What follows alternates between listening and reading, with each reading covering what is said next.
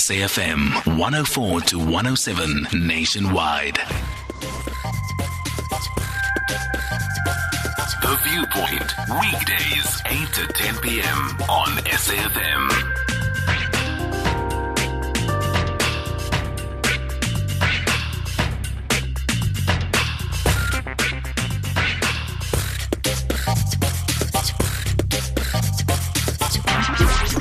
Songezo Mabece on The Viewpoint. Indeed, 21:05 here on SFM Viewpoint. The time is now for us to continue the conversation with Ms. Natasha Marks, who is the project manager at Ligbron, of course, talking about bringing technology to schools. This following the Freedom Park Secondary School and Moses Marin Secondary School being the latest additions to Ligbron's LES, that's the Ligbron e-learning system, in partnership with the Gauteng Department of Education, focusing on improving maths and science marks for grade 11 and 12 learners. Natasha, you are back on the line, and I just want to ask this question because here's one of those statistics that we really lament and give us a sense promptly as to how far behind, if you like, some schools are. Only 17% of Eastern Cape schools have access to the internet. Put differently, 83% of Eastern Cape schools do not have access to the internet. That's 8 children out of 10 in school don't have in any way a relationship with technology. The internet cannot access the kind of information that the internet can give you as quickly as it does.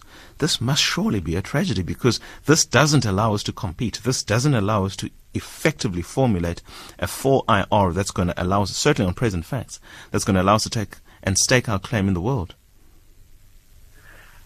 Can you hear me, Songezo? Yes, indeed. Okay, wonderful. Songezo, yes, there is certainly schools that don't have internet access currently.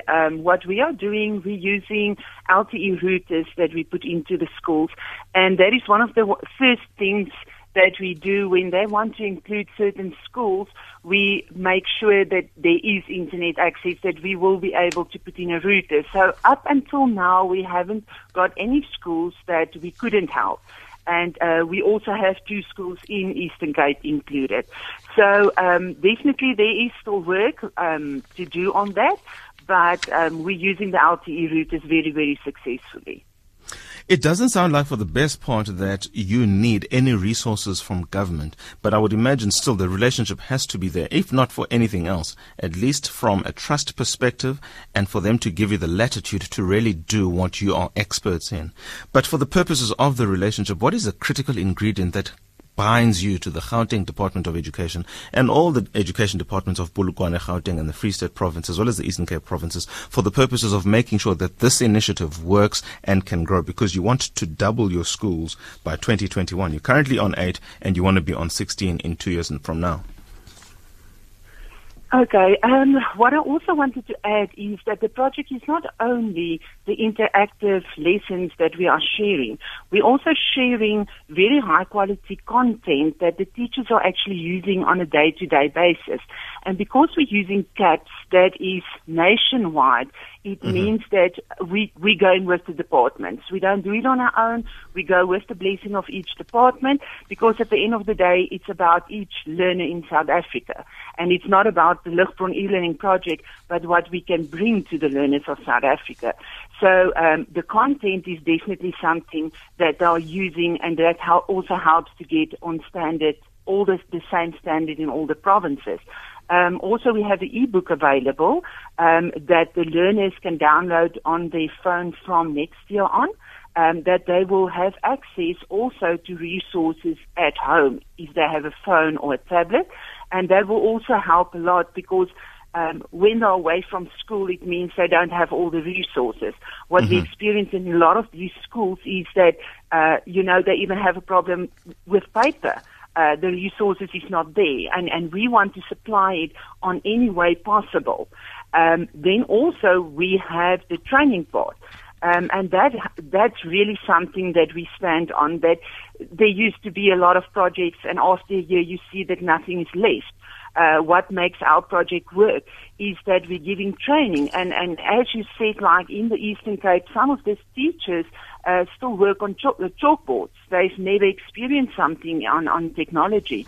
So for us, it's very important to give proper training to these teachers to make sure that they also have something behind their name, and at the end of the day, that they feel that they are competent. So training and ongoing training in the project is definitely something that works very well for us. And at the end of at the end of the day? And at the end of the day, it's not about only the learners, but also to make sure that you develop the teacher. Because if the teachers get more competent, it means that you will also see the success in that school. Absolutely. Quick question in 30 seconds, please.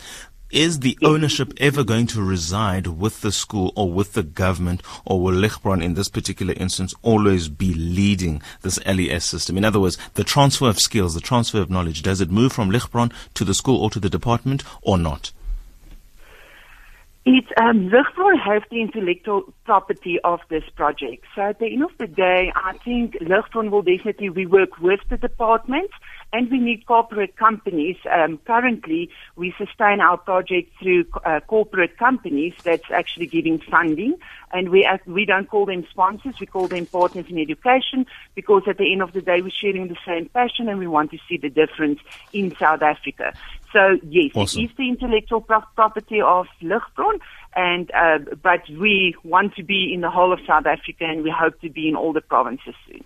Most certainly. Thank you so much for that. Thank you, Ms. Natasha Marks, Project Manager at Ligbron, talking to us about the e-learning system that they have introduced together with the Gauteng Department of Education, together with the Limpopo, Eastern Cape and Free State departments, in piloting in 8 schools, hopefully 16 by 2021. Have a good evening.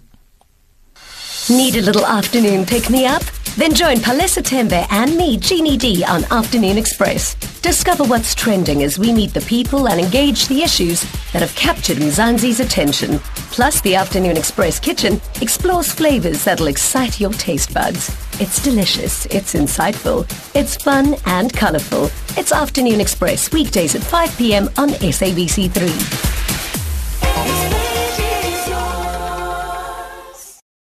The city of Good Hope, Cape Town, will once again draw the attention of thousands as runners gather for the Sanlam Cape Town City Marathon, Africa's only IAAF Gold Label status marathon. Athletes will experience Africa's most visited and most celebrated city in a spectacular route from Beach Road in Sea Point to the finish line at the Cape Town Stadium.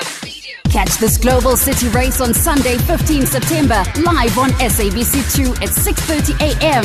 and live crossings on your favorite SABC radio stations. The Sanlam Cape Town City Marathon, brought to you by SABC Sports, for the love of the game.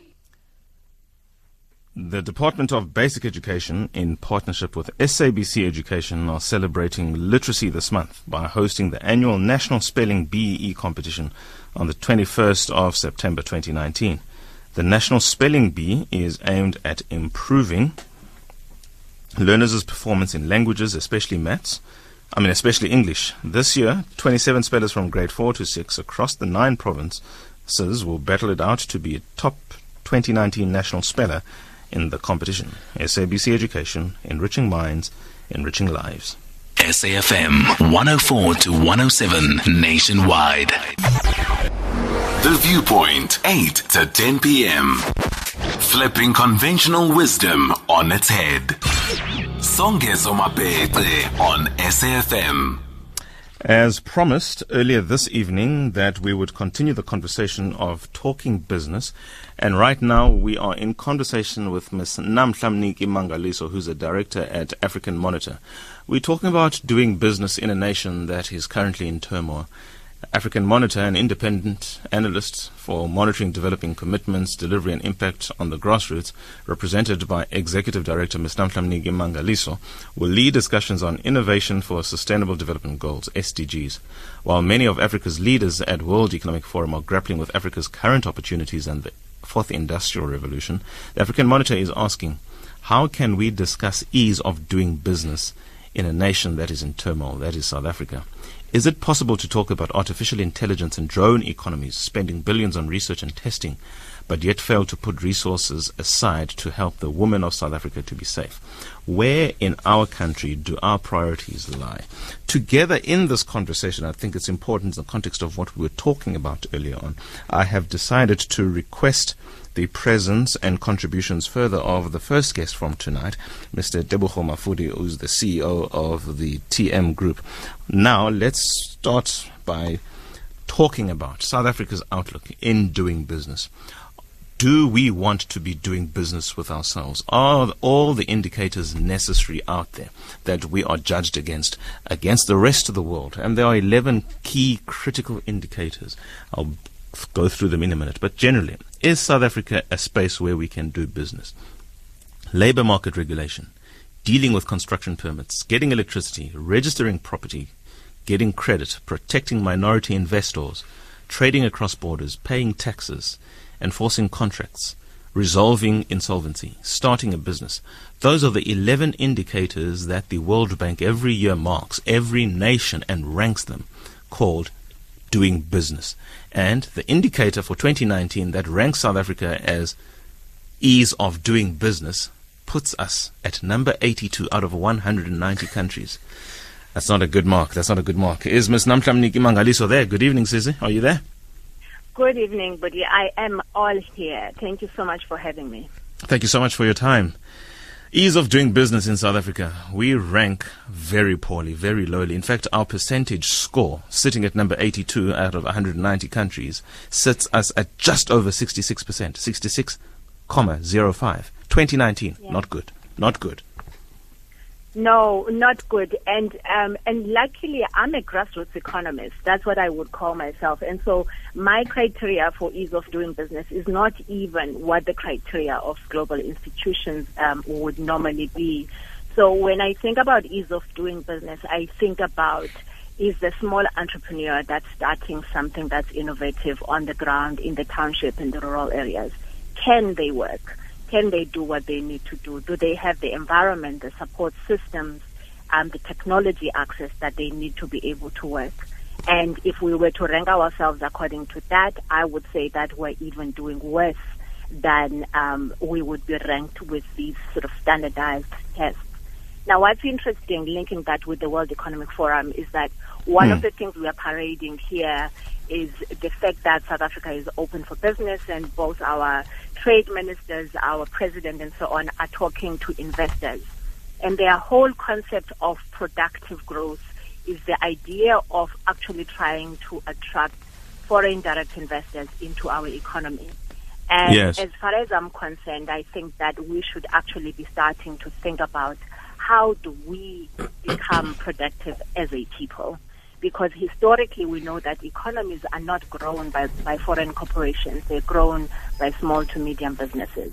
Are we doing enough to actually make sure that those businesses can grow from the ground up, that we have the capability to produce new goods, new products, new technologies, and so on?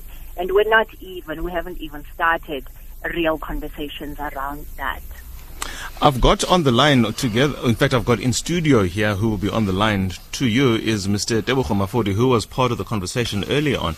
And he's, well, I wouldn't say he's a budding entrepreneur, he's an established entrepreneur. In fact, in the true sense, he's a multinational. He's got operations in the UK, the US, Zambia, as well as Nigeria, and is looking to obviously enter into the Kenyan market, as well, of course, his home base here in South Africa. I'm just going to allow him to ask you a couple of questions so that you can truly engage each other. So please don't be surprised when you get Tebogo asking a question and it's not me. But for instance, just to sort of undergird this discussion, I do want us to focus on grassroots, the grassroots economy, because as you correctly said, this is where the true experience, this is where the true transformation takes place. Because for the most part, many persons operating in that space, the informal market, if you like, that's where many of us come from.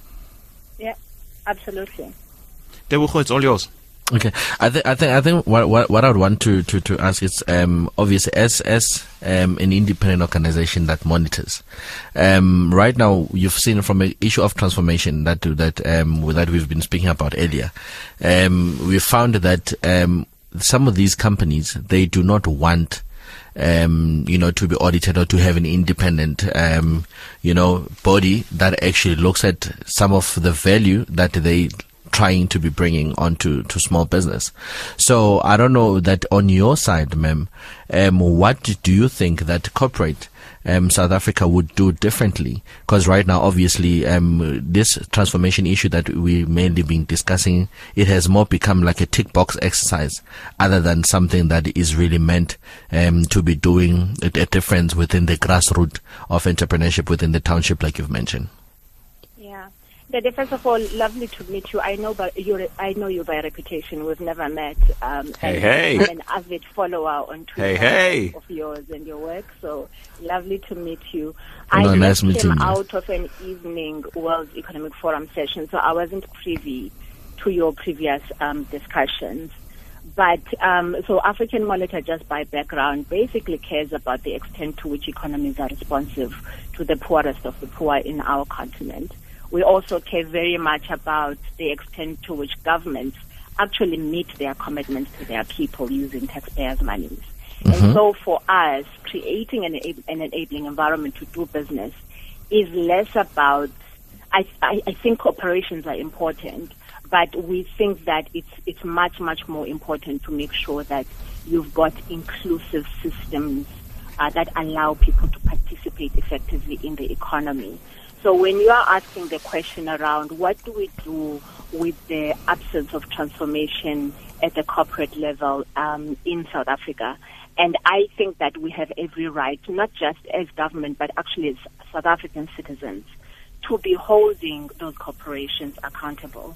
Let me make a very quick example. One of the things I've been saying at West just now is the tech companies, the global tech companies that are coming here.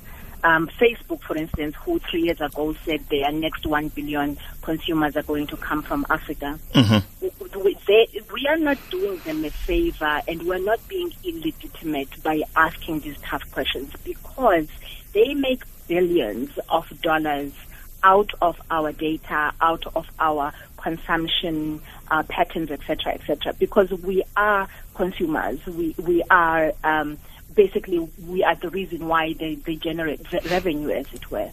And I think that as a nation, we need to start twisting or turning the pin a little bit to start. This week, Kim and Pashi introduce an innovative new food enterprise. Dr. Deepa Barbu discusses the latest anti-aging developments. Chef Dion Bengadez cooks from the heart. At the movies goes behind the scenes of Salman Khan's Bharat. And we discover why Vikaj and JJ Mathura are in therapy. Share in the Indian experience at Mela on Sunday at 5:30 p.m. on SABC3. The stage is yours. They're going to find us, you know? Stop exaggerating. We are going to have to pay additional penalties every month, and that's not good for our wallet, hey? Shh. Relax. How can I, when you haven't paid your TV license? It's not rocket science. Duh. All you have to do is visit tvlic.co.za and pay your TV license. Then I wouldn't be bothering you like this at all. Okay. Do you promise to leave me alone if I pay my TV license? Yes, I'm your conscience, trying to get you to do the right thing. Want to keep that voice in your head quiet? Then pay your TV license online, anywhere, anytime. It's easy, super fast, and your conscience will thank you. Be kind to yourself. # made possible by you. SAFM 104 to 107 nationwide. The Viewpoint, 8 to 10 p.m. Flipping conventional wisdom on its head. Songezo Mabece on SAFM. I'm so sorry about that. This is the new system that we're all trying to sort of get our heads around. I'm so sorry for cutting you mid-sentence. Do you want to just carry on and just finish that point? I'm so sorry for disturbing you the way it did. Namhla? Okay, it seems like we have lost this Namhla Mniki-Mangaliso, who was just giving us a background as to what they do as African Monitor, and specifically referring to the conversations that are taking place at the World Economic Forum, and responding to, rather, what it is that corporates can do to foster the kind of change, meaningful change that can happen at grassroots level, on the ground. That's the question that was asked by my, let me say, colleague now, because we're co-presenting this conversation, and that is Mr. Tebogo Mafudi, who's actually in studio with me, who's also the group CEO of TM Group. Tebogo, the answer that Usisi was giving is obviously just a systemic background and overview in terms of what is required. But I suppose the true question, and this is what you really wanted, and I'm going to ask you to answer that very question. Why is it that the policy, the vision, the dreams do not translate into the realities that are obviously there on demand? I mean, anybody can come up with the kinds of policies now, especially in the spaces of such chaos. That what needs, or rather what is needed, is a strong sense of leadership and political will to deliver on basic core issues, to offer people these meaningful changes that the conditions that pertain are crying out for. You are in that space. What is it that if government asked you, Tebogo, what do you want from us? We will do it, and we will do it now. What would you say are the top 3 priority or top 3 demands you would want so that you can be at grassroots level a meaningful change agent? So the first, from the 3 demands, I think the first demand, it would be the demand of flexibility of policy. Right now, that's why I'm very much passionate about the issue of policy, because right now it's policy that influences government to actually influence industry. So you find some of these boxes that you find corporates are ticking. They become more like a tick box exercise other than an agenda issue that is meant to actually make a difference within the community. That's why right now you find half of the time certain people would want to influence policy so that at least certain businesses or certain industries could actually change. That is the first one. The 2, access to capital. Access to capital is a big issue in our country. It's a big issue within the country. Do you know the amount of trouble you go into in South Africa to raise a simple mere 50,000 rands or 100,000 compared to the trouble that you go through when it comes to other countries in terms of raising 10 million US dollars, 20 million or whatsoever. So you will find that sometimes we realize that it's not something that we've gotten accustomed to actually loosen up some of the credit regulation. You find the financial institution would blame the credit regulator, and the credit regulator would blame industry. Last year, sometime we've had an opportunity of hosting an event where I brought both in the industry, the regulator and government under one roof to actually discuss, to say, if as a country we've got so much finance, but the problem is access, for people to actually access that finance, what is the problem? Issue of security, it's a big issue. I've realized that I've gone to other countries that you realize that the more you fail, it's the more you get closer to your goal. It's the more they're getting accustomed to giving you money. Whereas in Africa as a whole, let alone South Africa, we do not have a room for failure. So that's why, as well, as much as the understanding of credit on its own, it's a big issue. Part of these big financial institution companies, it's part of the mandatory that they need to set aside budget for wellness and educational point of view, from a credit point of view. But you know annually how much money goes back unspent because, these companies are not doing enough. And, ordinary people are not aware some of their credit rights and some of the power they have and some of the power they do not have. Sis Namhla, you are listening to this. This is somebody who is in industry who says if he were given an open mandate with government and indeed get government to respond the way he would want them to, he's highlighted these 3 issues. You are listening to part of it. Do you want to contribute in any way, to agree or to disagree with what he has said?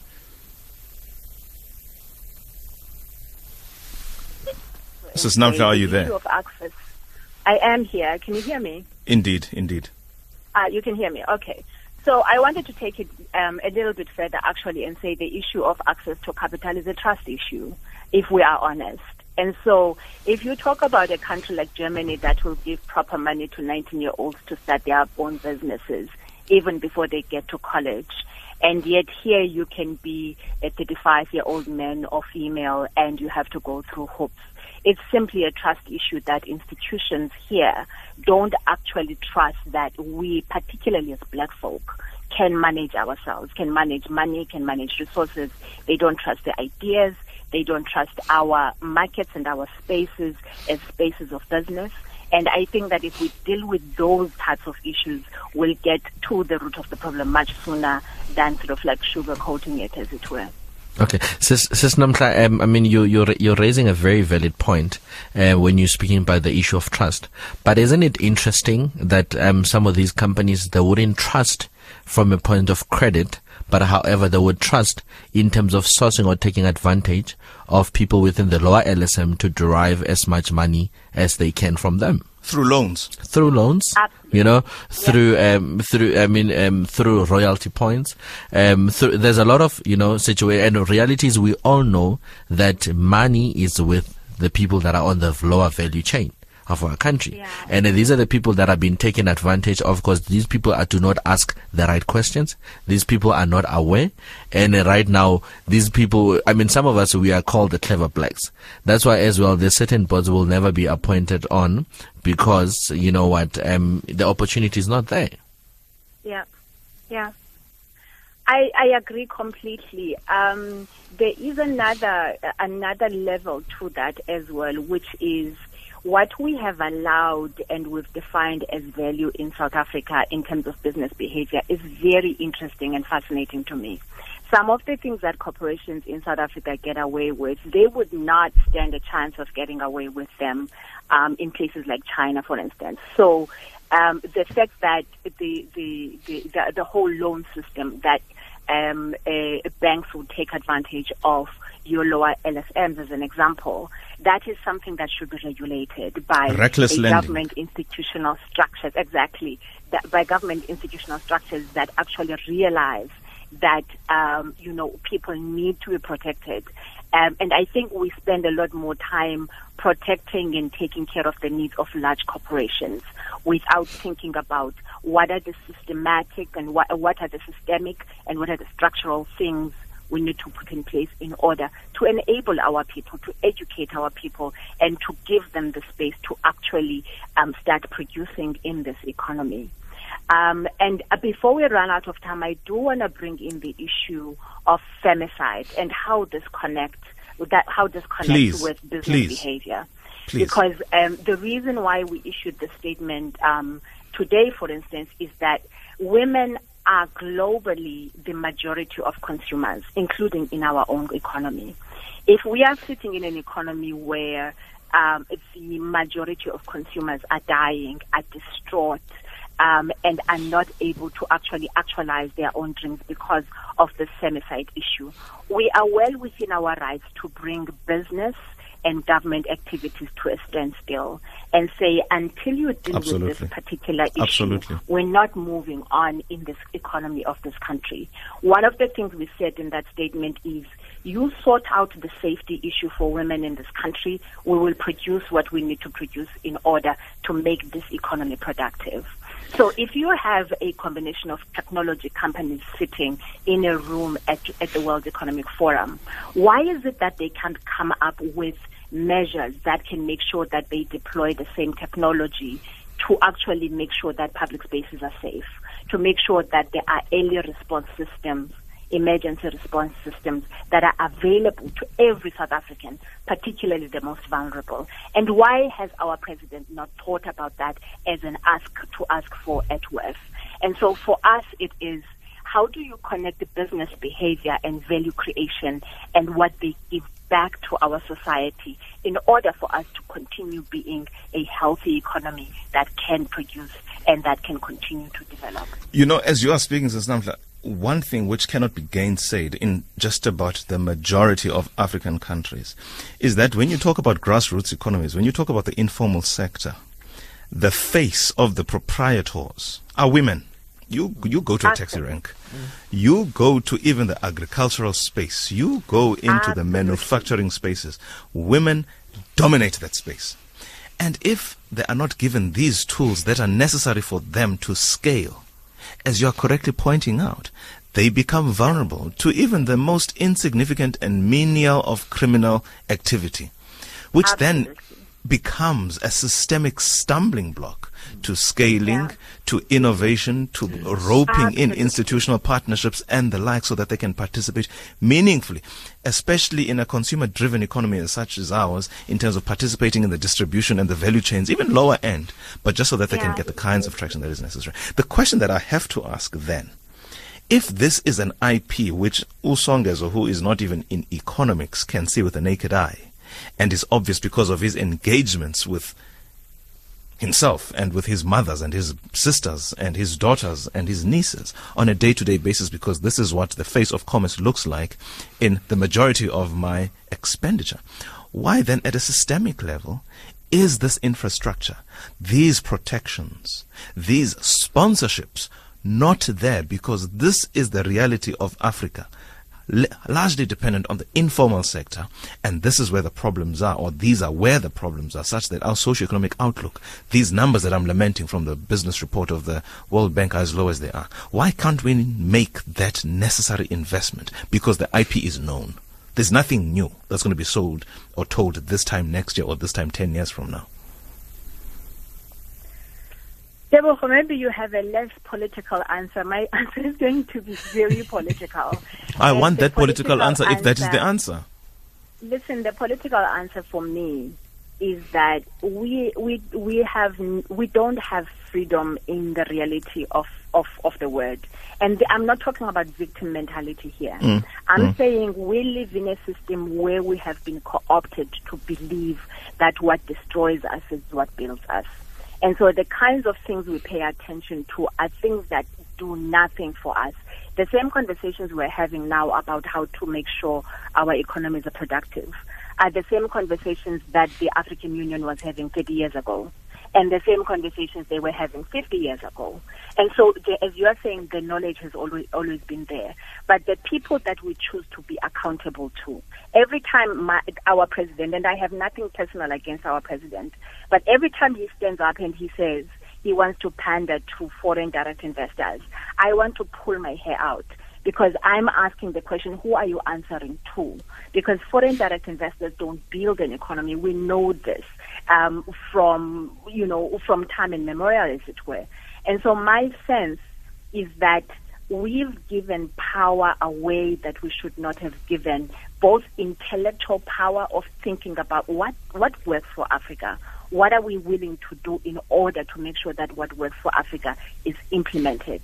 And we've given political power as citizens to people who've given their intellectual political power to other people. And so we need to kind of redress all of that so that we're thinking carefully about what works for us, how do we own our economies, how do we turn our economic systems around in order that we are the owners of productive assets and we are the ones that are innovating and creating wealth for our families, as it were.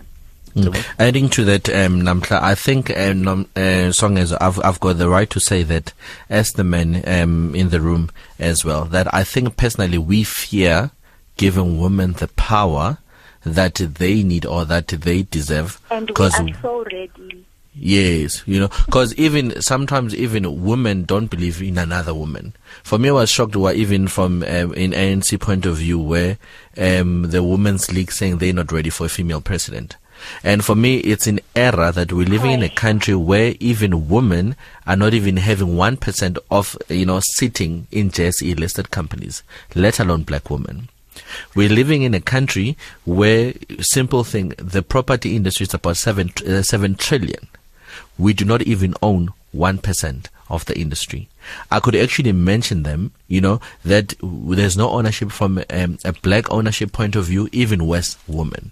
So right now, unfortunately, up until we decide to be the one that empowers this woman and to say, you know what, a girl child, you need a boy child to actually, we need each other for us to grow. We need each other for us to actually empower, the girl child to actually be in a place of power. But we are intimidated by them taking the seat. That's why we slowly kill them or take away the seats. So, Namhla, I'm going to give that to you to respond to and to contribute further on. I could not agree more. I think I mean, I think in some ways, and I hate to say this on radio, but I think in some ways we tend to be our own worst enemies because we fail to recognize the assets that we have amongst us. And so, for instance, some of the women that I interact with, I just left a meeting now of female executives who are doing amazing things in the industry. But one of them was making an example. She owns a tech company, of the fact that every single day she has to worry about whether her cash flow situation is going to be okay in the long term. And yet the kind of quality of product she has is undeniable. She doesn't have access to equity. She doesn't have access to the support she needs. But a lot of the times what we think is that we should rely on outside sources, and so to banks and so on, in order to firm our position up. I have been starting to study platform economies where people come together, and I'm not talking about cooperatives. I'm talking about people who come together and bring their money together, say 10 individuals who will say, we are going to be supporting each other. So whatever the business venture you want to do, I'm going to support you. And over a period of time, you take 10 supporting each other. And I think until we start being selfish like that, so that we operate outside the mainstream economy, but we create alternative systems that work for us, that way, this support you are talking about, Ndadideboho, around how do we support our women to participate? What stops 10 men who are already successful coming together, putting a fund together and saying, we're going to invite women who want to start small businesses to actually come and get their money from us, and we'll make sure that we support them over the next 5-10 years, as it were. So we need to stop looking at banks who are taking care of their interests and their shareholders, and we need to start to say, what are the alternative systems that we can put in place to create alternative economic activity for ourselves, and start investing in ourselves first before we think about investing in anyone else. You know, I'm quite sympathetic or really touched by the gender-based violence arguments and discussions that invariably in the time of Uyinene Mkhwetyana and Leandri Jechels and many countless others in the context of what we're talking about now. But when you talk about gender-based violence, I mean, I do want to give some statistics to really augment the points that the two of you, Tebogo, as well as you, Sis Namhla, have already mentioned. 1.2 billion in Canada, 5.8 billion, this is USD, in the United States, 11.4 in Australia, and 32.9 in England and Wales. These are the costs associated to the respective economies in attending to gender-based violence. Now, when you talk about gender-based violence, you're talking about the assault, be it verbal or physical, on women in a given instance. If I may carry on with those statistics, we're talking about between 2 and 3% of GDP spent on following on GBV, gender-based violence. In South Africa specifically, is reported that sexual harassment and related harassment in the workplace can be between 50 to 70% of women. 70% of women in the workplace. Now, all the time and resources spent on what essentially is an eye-off-the-ball incident because it is not necessary in the workplace or in society. This is how much we have to catch up on before we can talk about a real investment and in real empowerment and in real transformation, particularly as it pertains to women in the formal sector, in the informal sector. Sis Namhla. Levels of frustration make it very hard not to be emotional, even though we are having a fairly serious conversation. So as you are naming these figures from these Western countries, bear in mind that their level of death rates in interpersonal violence is about 2.6 per every 100,000. In South Africa, that figure is 15.2 per every 100,000. And so if you compare the extent to which we have so much more of that violence that leads to death, and yet how low our figures are in terms of how much we spend. This afternoon, I went to meet with the Ministry of Women because we're trying to coordinate something for WEF, and one of the first things they said was, we have no money. There's nothing in the budget. We don't have a budget. And I think that we need to start asking really serious questions about how seriously do we take women, not just in relation to gender-based violence, but because this links to everything. It links to 21-year-olds who have to worry about whether they are safe when they go to the library at university. How can they be expected to excel in that space? When we talk about entrepreneurs who are females who can't stay at work late because they are worried that they are not going to be safe, how creative, how engaged can they be? To what extent does this depression affect their excellence in terms of producing and thinking creatively? We've got to see all these dots. We have to see what the connections are with health outcomes, as an example, and then answer the question, as a society, as South Africans, how seriously do we take more than half of our population? Because these figures don't show that we're investing in this space. And if we choose not to see how gender-based violence is linked to education outcomes, health outcomes, productivity outcomes, and so on, we're making the choice to be blind. And if we're making the choice to be blind, we don't want to get anywhere as a people, because we can't get anywhere if we are not sorting this issue out. Sis Namhla, thank you very much.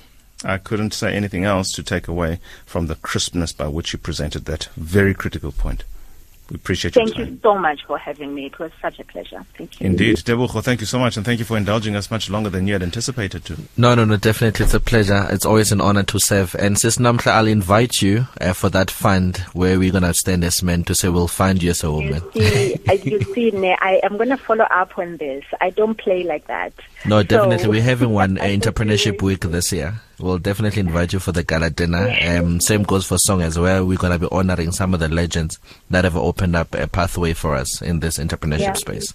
Fantastic. My job here is done. Thank you so much, Sis Namhla. Thank you so much, Tebogo. We appreciate that, and more importantly, or rather most importantly, thank you South Africans for tuning in. Do stay tuned, please, for Psychotic Minds, our daily soapy.